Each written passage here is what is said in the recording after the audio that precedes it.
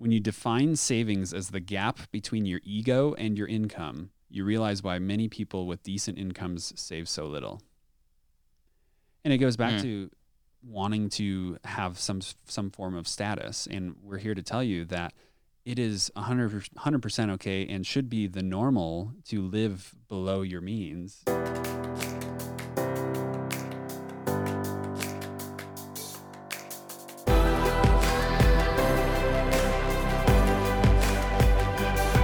This is Better Wealth with Caleb Williams.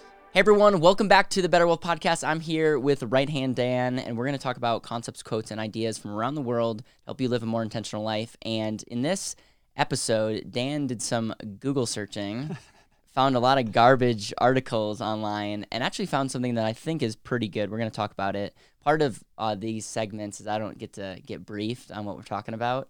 Just right before, so it's more authentic and real. And so I'm going to hand it over to you, but you teed it up by 3 money tips for beginners, which is interesting, and I'm all ears. Yeah, it's fascinating doing some research online and how much misinformation there is when it comes to money, and I won't go into detail there, but this came from a CNBC Make It article, and the 3 tips starts with 1, accept that living below your means requires suppressing your ego to below your income.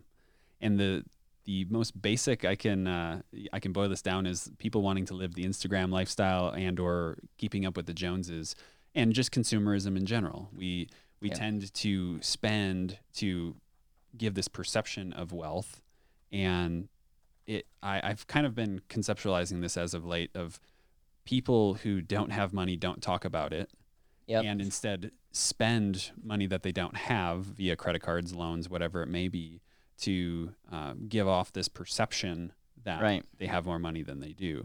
And there's a quote in here that really resonated with me and I think is pretty powerful. And it said, when you define savings as the gap between your ego and your income, you realize why many people with decent incomes save so little. You say that again, please. When you define savings as the gap between your ego and your income, you realize why many people with decent incomes save so little. And it goes back to wanting to have some form of status. And we're here to tell you that it is 100% okay and should be the normal to live below your means so that you can have some form of a future. You don't have to be flashy. You don't have to do all these things.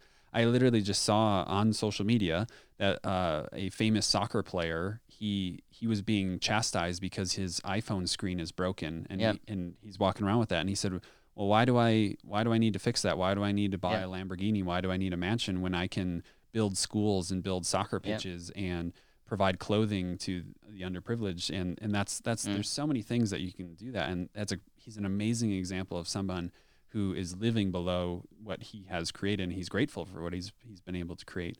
But he's not letting his ego get in the way. Yeah, we had a quote on our website that's no longer on there that pretty much says something like, people buy things or work at jobs that they hate, buy things that they can't afford to impress people that they don't like. Right. And it's like, if you can relate with any of that, the ego is really interesting because in the entrepreneur world, it's driven by egos. And like I've made decisions based on how other people will perceive it.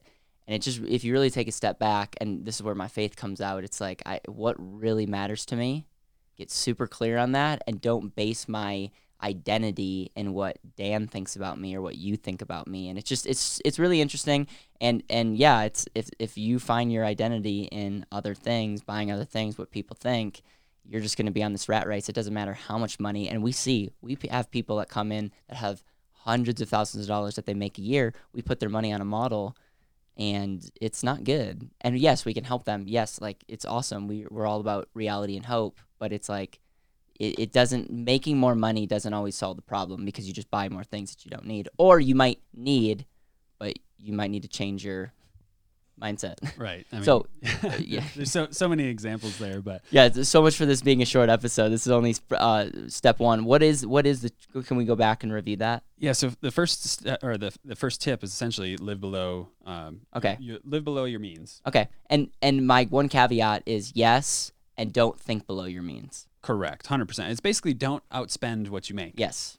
Thank you. Unless it's an income producing thing, and that even there, they're a lot of people are lying to themselves when it's like, oh, this is gonna make me a lot more money. Okay, statistically, no, but okay, that's fair as well. Yep.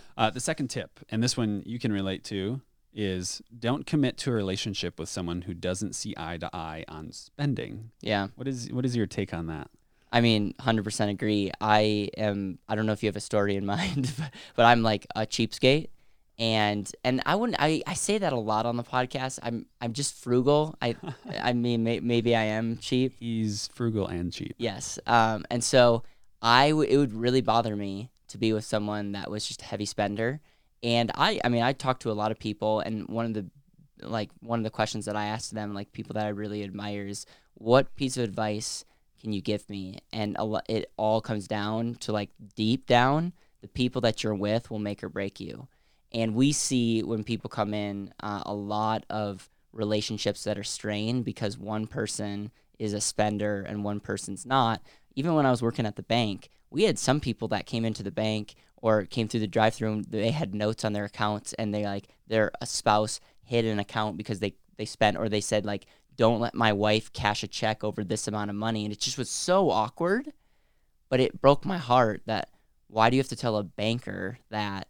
And it just a result. I mean, a lot of people are solid, and then the person that they are with or are dating or whatever can really drive them down. This also goes to business partners. A lot of business partnerships break because of lack of expectations around money, around work ethic. Really, it's really around an expectation of spending and your work ethic, and it's just, I see it over and over and over again. Yeah, and I think it really just gets boiled down to communication, and whether it's from the get-go or while you're trying to fix that. A lot of people call in and they're all excited. They've consumed all of our content. They want to get going.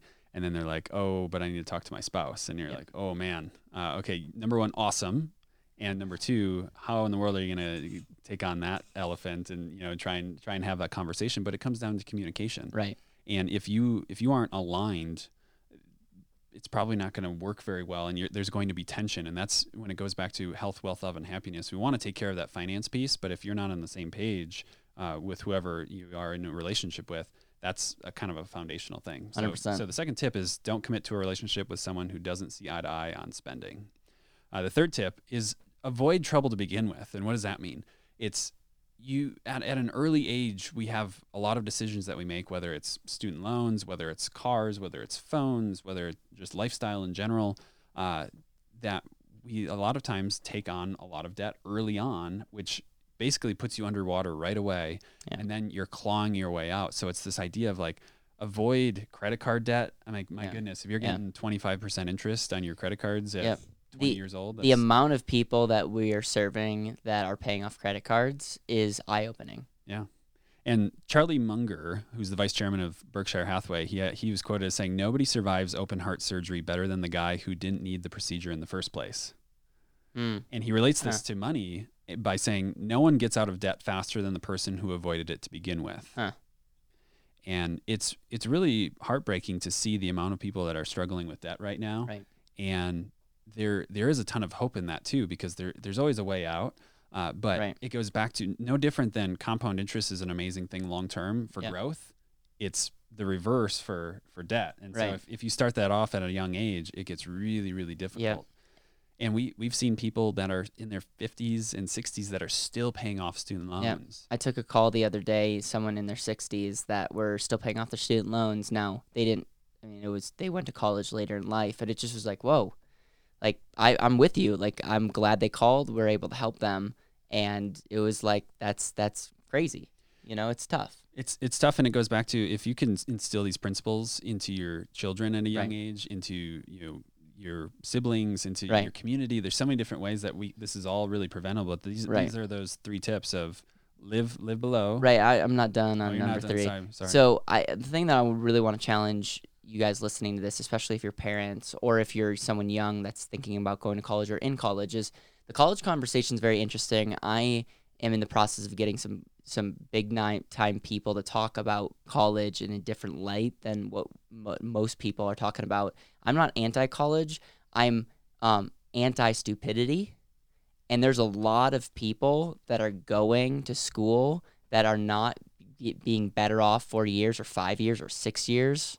They're spending a lot of money and getting fed a lot of garbage. And yes, there's good things. I've stood up on many weddings, more weddings than Dan's ever been invited to. I've made some incredible lifelong friends, and I'm really grateful for some of the experiences that I learned. I also lived at home and graduated in 3 years, and graduated with zero debt. So I'm so grateful, because one of the common themes that I see is a lot of people that have student debt. Now, the same thing that goes back to how versus what. If you're going to buy a house, if you're going to buy a car, I'm not telling you to buy these things, but if you do, this is the most efficient way. We always assume the college degree is the way. And that's true. There's studies. If you have a college degree, it may help you make more money, and so factor that in. If you want to do X, if you truly want to do that, and a lot of people don't know, and there may be benefits of taking a gap year. This is a whole nother episode. I'm using this example as the way that I make all my decisions. What am I going to do? And this is why, and then what's the most efficient way to do that? And I find a lot of people don't have clarity on this.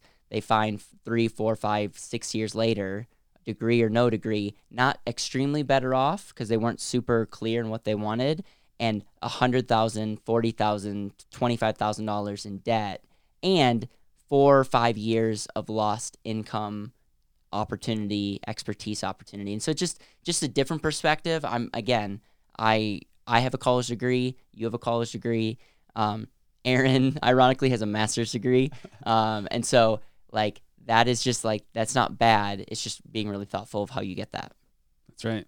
Are you done now? Yes, I'm off my high horse. All right, so the three tips are: accept that living below your means requires suppressing your ego to below your income.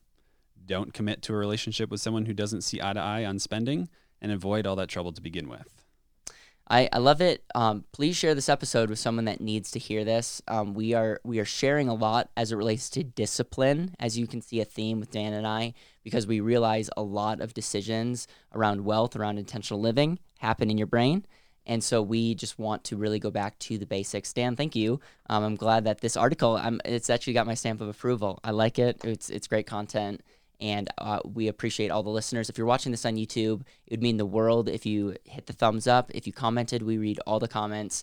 And we're trying to grow our podcast presence as well. And so if you're listening to this on iTunes, if you could subscribe, leave a review, those help really give our show momentum. So from the bottom of my heart, thank you. Go and live an intentional life.